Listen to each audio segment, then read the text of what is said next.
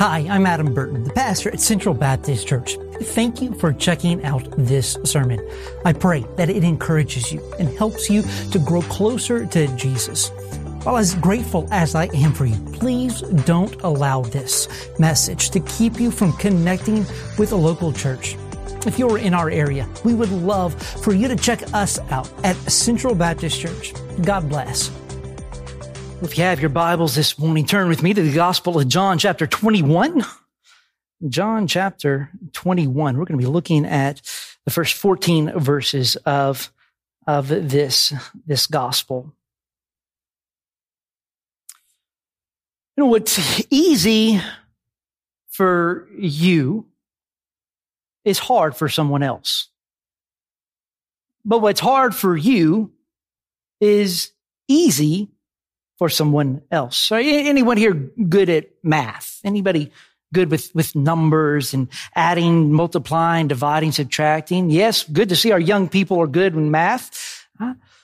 You know, I know some people that can multiply and divide complex numbers in their mind. They can calculate percentages and exponents and all of that in their head. And here I am, taking my pencil out and I'm writing everything down, making sure that I carry all of the right zeros and over there and mark this because make sure that I follow all of the steps so that I end up with the right answer.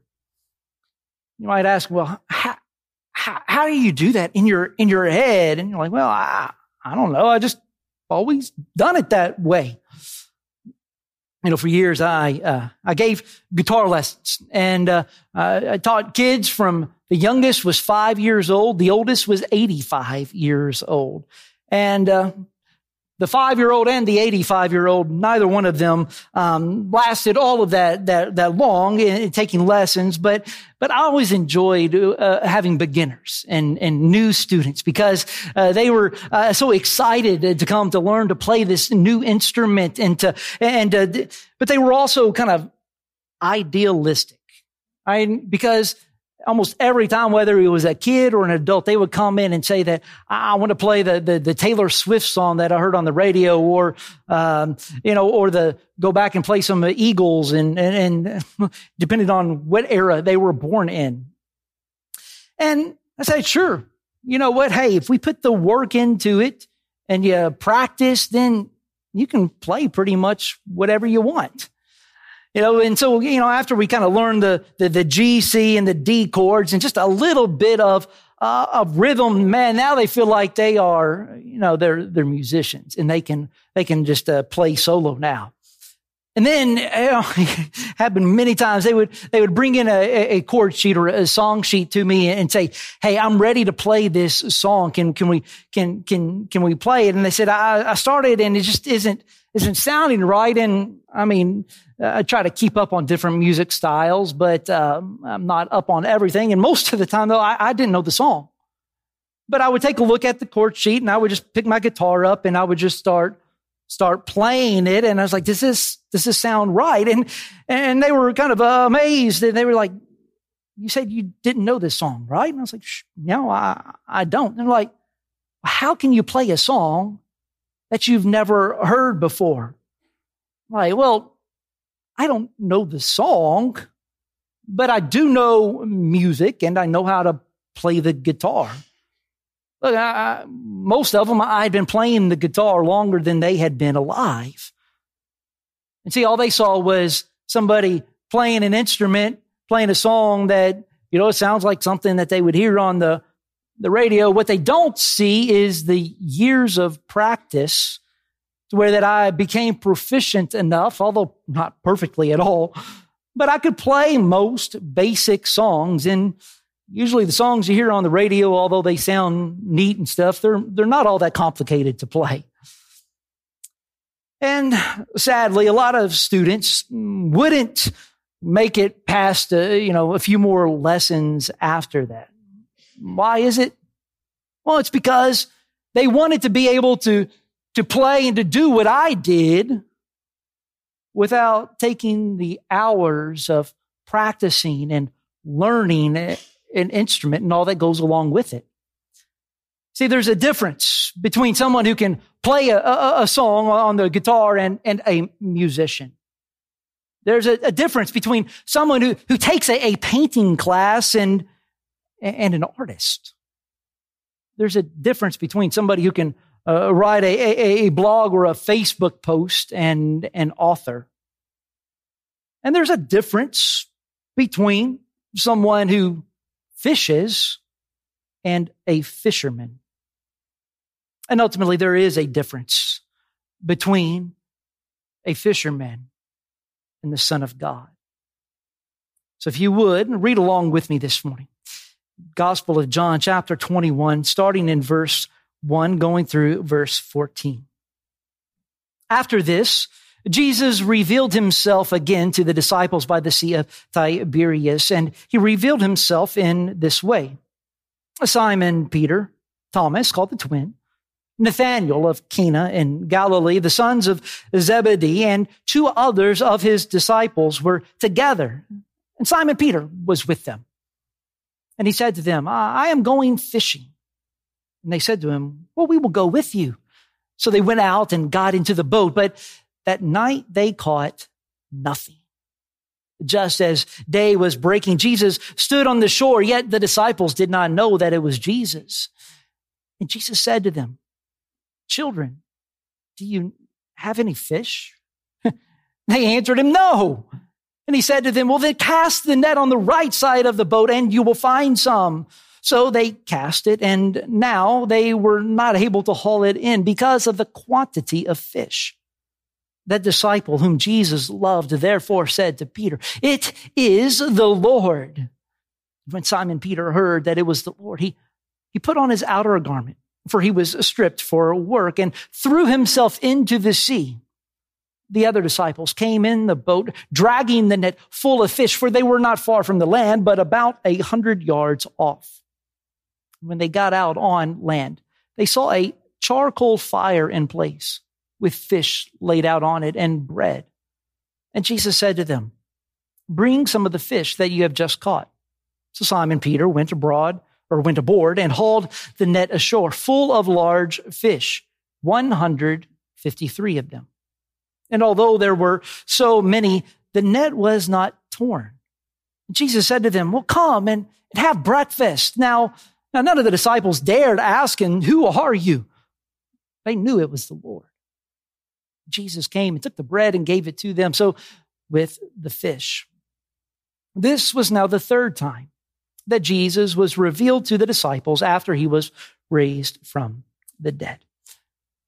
Would you pray with me? Oh, dear Heavenly Father, God, we thank you for your word. God, we thank you for how that it is the living, the breathing word of God. So, God, we just pray that your word would speak to us this day. God, that I would be faithful, God, to the text and to the Holy Spirit. We pray if there's anyone here this morning that does not know you as their Savior and Lord, God, that you would be working in them even as I speak to see the ugliness of their sin.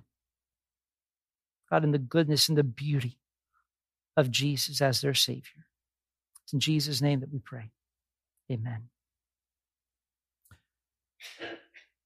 So Jesus on that shore that morning told the disciples, he said, come and eat. Now, obviously, Jesus was speaking literally at that moment, for he was fixing fish. But as with Jesus, just a simple words, there's far more to it. So what does it mean for us 2,000 years later as Jesus' children, just as those apostles were that morning? What does it mean for us to come and to eat with Jesus? In this passage this morning, we're going to see that we are to trust Jesus, and he will provide. Trust Jesus, and he will provide. Jesus had, the risen Jesus had finally appeared to all of the disciples, and so he leaves them in Jerusalem, and so they scatters. It says they go back to their home in Galilee. Now, put yourself in the disciples' shoes. It's been a pretty rough few weeks. They've seen quite a lot. Right? They celebrated Jesus as the king as he rode into Jerusalem on that donkey. Then he was killed as a criminal for crimes that he did not commit. The disciples, they hid in fear for their own lives, as wondering if they were next. They would bear the same fate as their leader. Then they hear that the tomb was empty, wondering who might have stolen his body. And then wondering, would we be blamed for the stealing of his body? And then the resurrected Jesus appears to them at different times, first to John and to Peter, then the rest of the disciples except Thomas. But then a week later, he finally satisfies the doubts of Thomas by showing his nail-pierced hands and his speared side. And after this, John explains the purpose of his gospel, saying that now Jesus did many other signs in the presence of the disciples, which are not written in this book, but these are written so that you may believe that Jesus is the Christ, the Son of God, and that by believing you may have life in his name. Now, this last chapter, John chapter 21, is an epilogue. Epilogue. Well, I looked up in the Merriam-Webster dictionary at an epilogue, and it's this. It's the final scene of a play that comments on or summarizes the main action.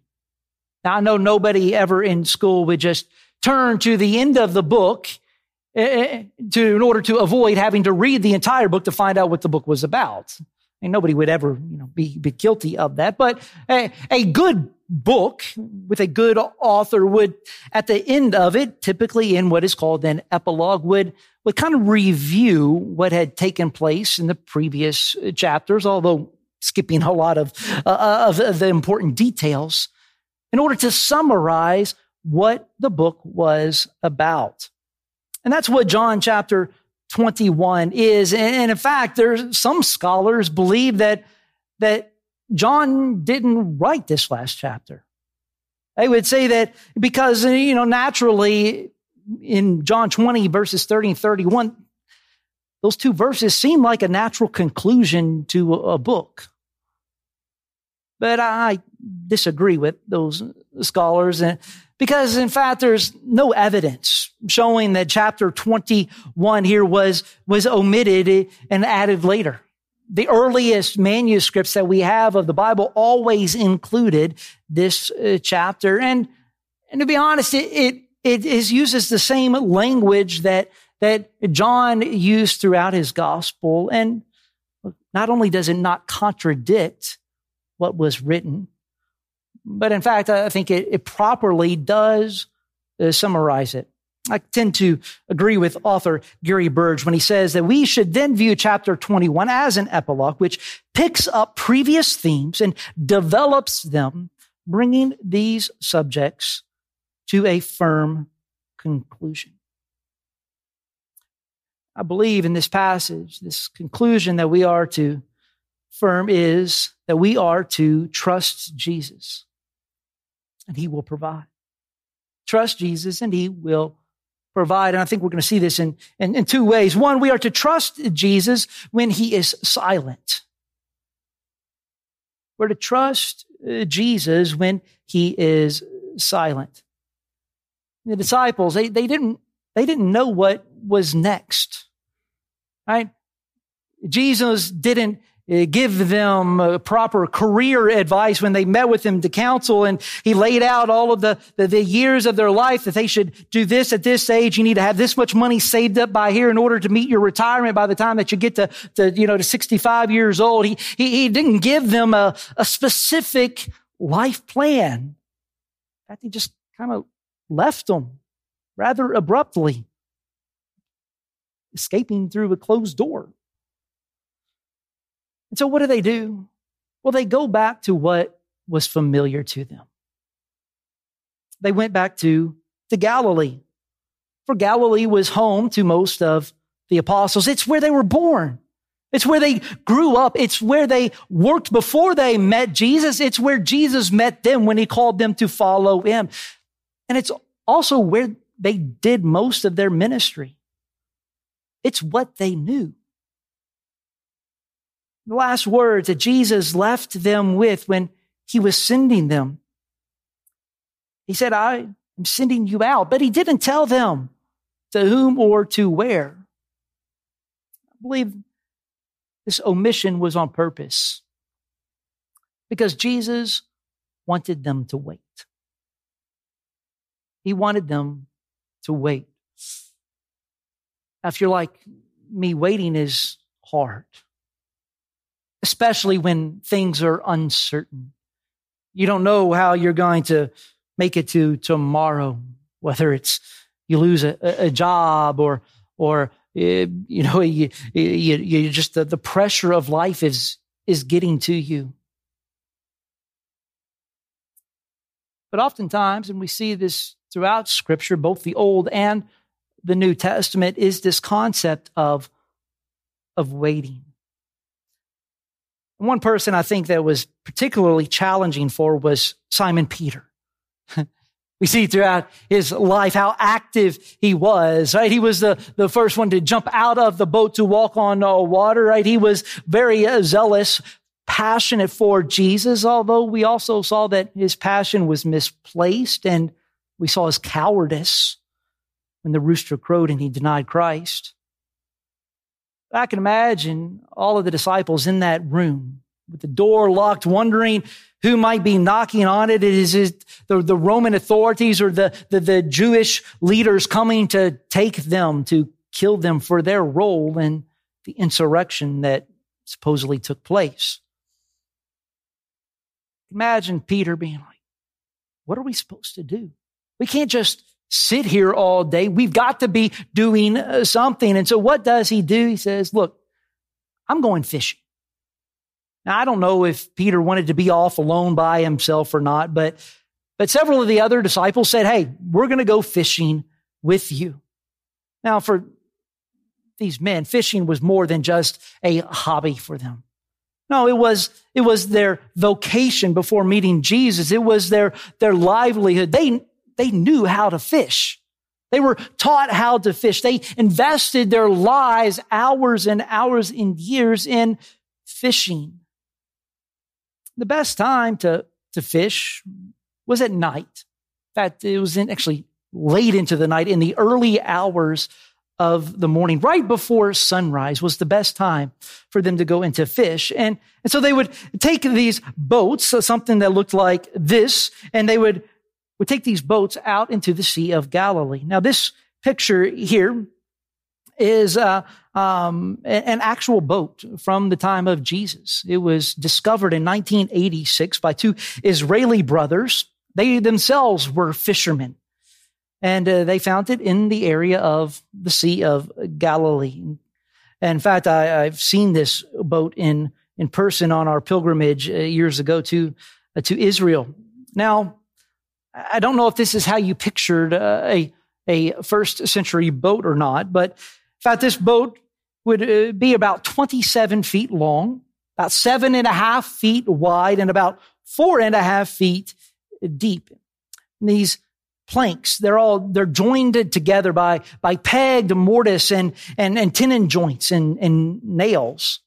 The bottom would have a flat bottom, and in this boat, hard to believe, but there would be room for 4 staggered rowers, and there would be a mast there for sailing as well. Now, in the case of Peter and the disciples, there likely was 2 boats that were working together in pairs, and how because in the first century, they didn't fish with rods and reels like we might think of fishing. Now, they used compound nets. So what they would do is they would see where a school of fish might be, and they would cast these nets around this school of fish. And so first what they would do is they would encircle the fish, and they would set up nets vertically, all right, with corked floaters on one edge to float.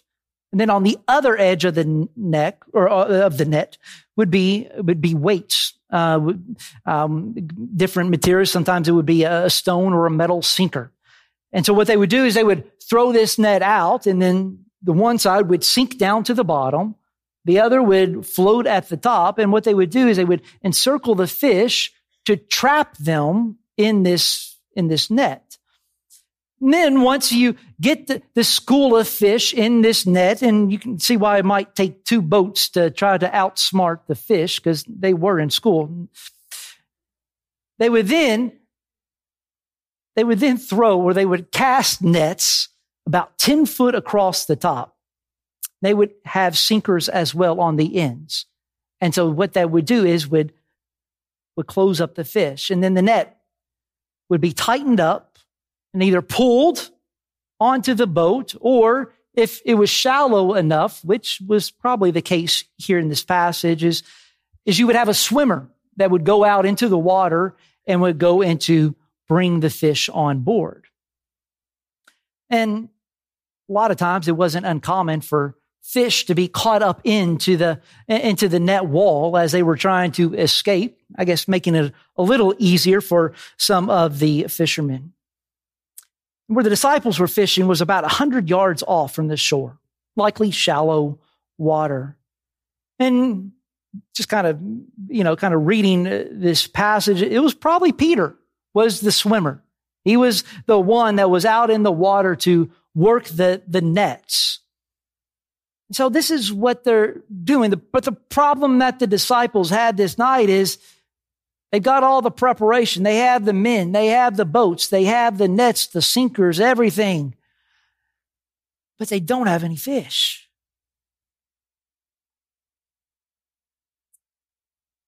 So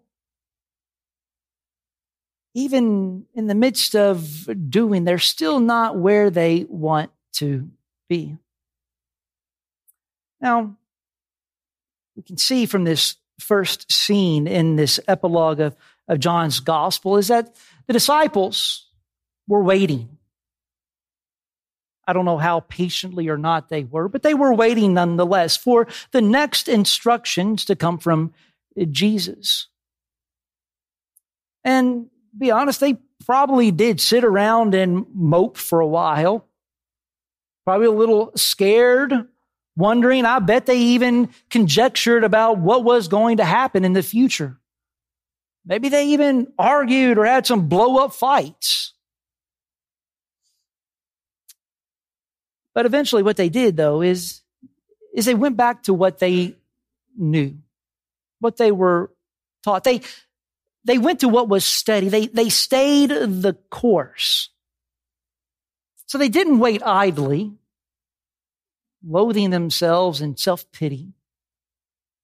But nor did they go out and try to something on their own. I have a feeling in a room this size, and probably those watching online, there's some of us that may feel dissatisfied with life. Maybe your career is not going the way that you wanted to, or your marriage isn't everything that you thought it was going to be, or your kids just aren't turning out like you wanted. The economy isn't good. The world is uncertain.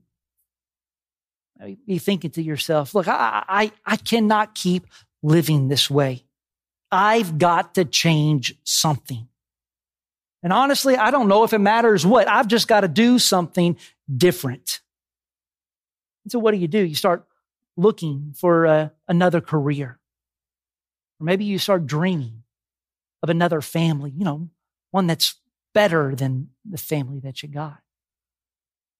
Or maybe in order to escape the drudgery of life, you abuse alcohol or drugs or even prescription drugs, where we go against the doctor and It's like we know better than the doctor. And not only is it taking away physical pain, but now we're numbing our senses. I'm here to tell you, don't do it. Don't have those thoughts. Don't take those actions. Because we are to trust Jesus when he is silent. That the Apostle Paul tells us that we are to be content in every situation, in the good times, but also in the challenging times as well. I'm sure you've heard, right? The grass is greener on the other side. And I'm here to tell you that's most of the time is a lie. For somebody you think that has an easy life, guess what? It's hard in ways that you can't see. And I know many instances where somebody thinks that you know that you've got a hard life and somebody else thinks that yours is easy and would get anything to have what you've got. See, if you're not content in your current life, I don't care how much money you have, what possessions that you have, guess what? You're probably not going to be content living another life either. No, it takes faith. It takes faith for us to be content when life isn't going the way that we want. But you can also know what King David lamented, that weeping may tarry for a night, but joy comes in the morning. So is Jesus your joy? So when Jesus is silent, stay the course, for he won't stay silent forever. But when he speaks, not only should you listen, but you need to move. Secondly, we are to trust Jesus when he tells you what to do. Now, if you've ever fished with a professional fishing guide, you know that there's a method for how they fish. Like they know the best times to go out and fish. They know the best areas to take the boat out to fish. You've got, those expensive fish finders that can look down, which I'm pretty sure Peter and John didn't have back then to see those schools of fish. They know all the best bait and the proper techniques to fish. Well, although technology has changed over the years, the same was true in the first century. You don't want to do what I did when I was a sixth grader at my papa's catfish pond. I was oldest, the biggest, and getting into that age of teenager. I'm becoming a man. I get my rod and reel, and I can obviously do it better than my brother and sister. And I take it back and I fling it as hard as I could, but that line takes off with that hook and the bait on it. Only problem is that it went all the way over to the clear other side of the pond where all of the nasty weeds and stuff was. So I kind of pull on it and tug a little bit, and it doesn't really come loose much. And I reel, and it's like, and I feel like I've got something. And I start reeling harder and yelling at Papa, I got it. And it comes in, and all it is a big old clump of grass and weeds. The apostles were taught the proper method to fish. And they improved on it. They learned the trade. And over the years of doing it, and so they had this process of dropping the nets, and then they would systematically move around the lake. And then they hear somebody on the shore call out to them and, hey, you guys caught anything yet? Now, the disciples were a little more honest than I think fishermen would be today. They, no matter what kind of fish you catch, like, yeah, I caught, a largemouth bass it was this big, No, they admit, look, I didn't catch anything. Now, at this point, they didn't know who this person was. And he tells him, he says, why don't you go cast the net on the other side of the boat?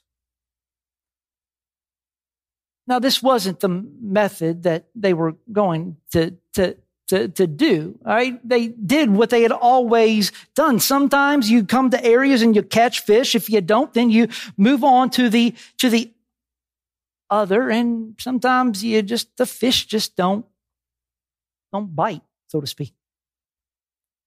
But they listen. And they do. They cast the net on the other side. And when they do so, they catch more fish than they can handle.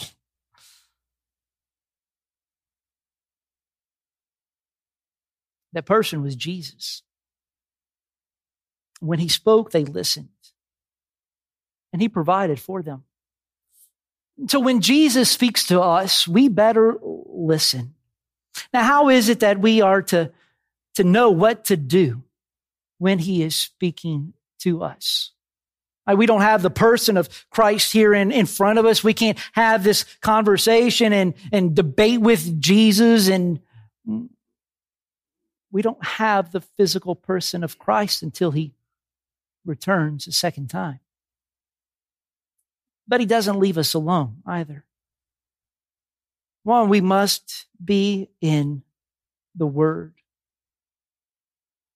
You know, when things aren't going the way you want, or when you feel like you're in a holding pattern, the best thing that you can do is dust off that Bible and start reading. Now, obviously, you know, a lot of times we come and we're looking for specific things. We want answers, don't we? But I can't tell you how many times where I just, no agenda at all, I just open the Bible and I start reading, and through the power of the Holy Spirit, I hear God speaking to me. And a lot of times it's ways that I hadn't even thought. Sometimes it's, look, you need to just stay the course. I know it's hard. I know the pain is real, but just keep on going.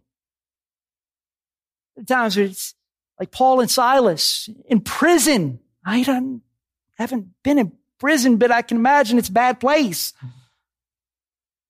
And what do? They start singing hymns. In our suffering, we can sing. And other times it's, look at it and I feel like, well, I'm afraid. I'm afraid like Peter was. Jesus was walking on the water and at first found the boldness to step out. At least I stepped out of the boat, but then you take your eyes off of Jesus and you start to sink. It's good news. It's that no matter how far you're sinking, if you look up to him, he'll pull you in. He will save you.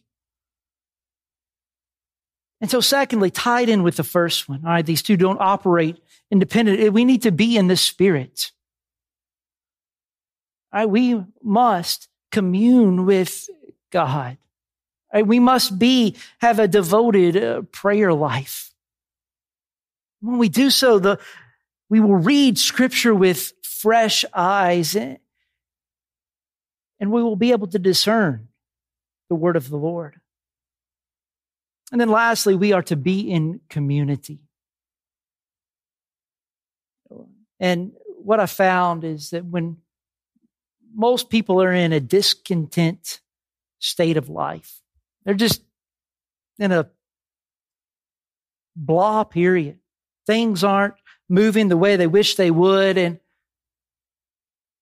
a couple of things that I tend to see is, one is they will kind of quit reading the Bible, daily practice. They just find that what's the point of praying to God if he's not going to answer me? And then regardless whether you're a Christian or not, one of the things that most happen with people that are in this state is they will isolate themselves from everyone else.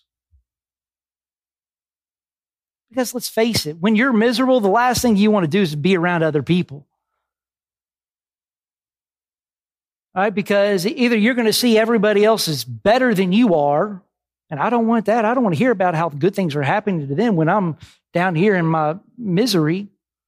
Or you hear about other people's misery, and then you just trying to compete with them to see who's the most miserable of the miserable. So we end up putting ourselves alone. And when we do that, we are weak. We are weak because we've abandoned the Word of God. We've abandoned our communion with the Lord, and we've abandoned the people that God has placed in our lives to help us, to encourage us when we need to be encouraged, but honestly, to give us a kick in the pants when it says, you need to get out of this.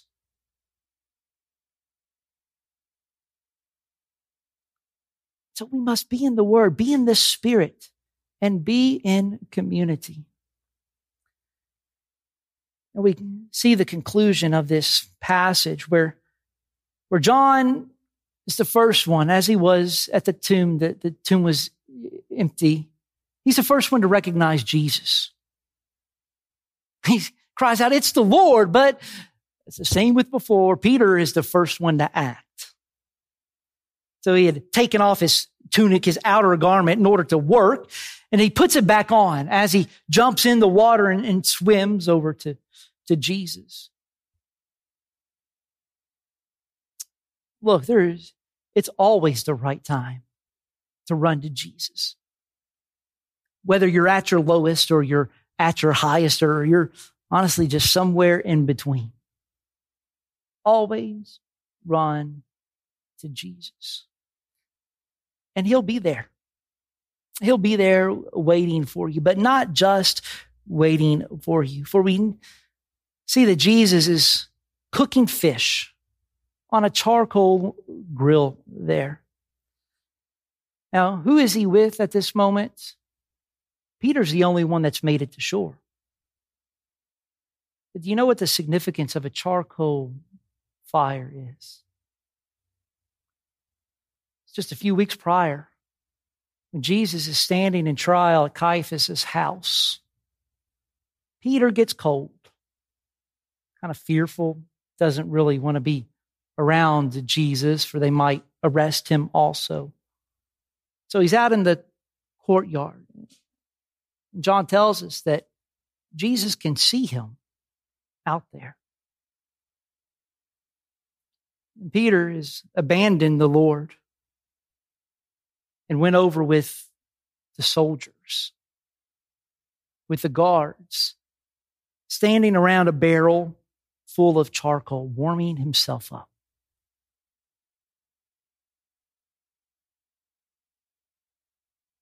He denied Jesus. When they said, "Hey, aren't you that Galilean with Jesus?" I was like, no, I don't know that man. I must be getting me confused with somebody else. And here he is, sitting there on the beach, around a charcoal fire that Jesus prepared, filleting up some fish for them to have breakfast. Jesus, He turns our failures into His glory. He turns our failures into His glory. Jesus is saying, not using words in this moment, that I know you abandoned me. I forgive you. But look, I'm not going to abandon you. In fact, I'm going to give you food to eat.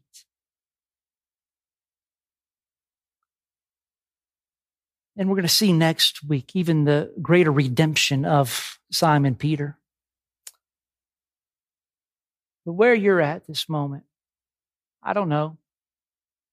Some of you may be riding a high, but I just know a lot of people that are struggling in life. Just not content with where they are, wishing things were better, wishing that the world was better, there was peace, that we'd be rid of the coronavirus. Jobs are not where we want them to be. Or a lot of messed up families out there. So instead of just thinking, I'm suffering right now, I got to get out of this as quick as I can, might be wondering, God, what are you trying to teach me in this moment? How are you speaking to me? And this is the thing.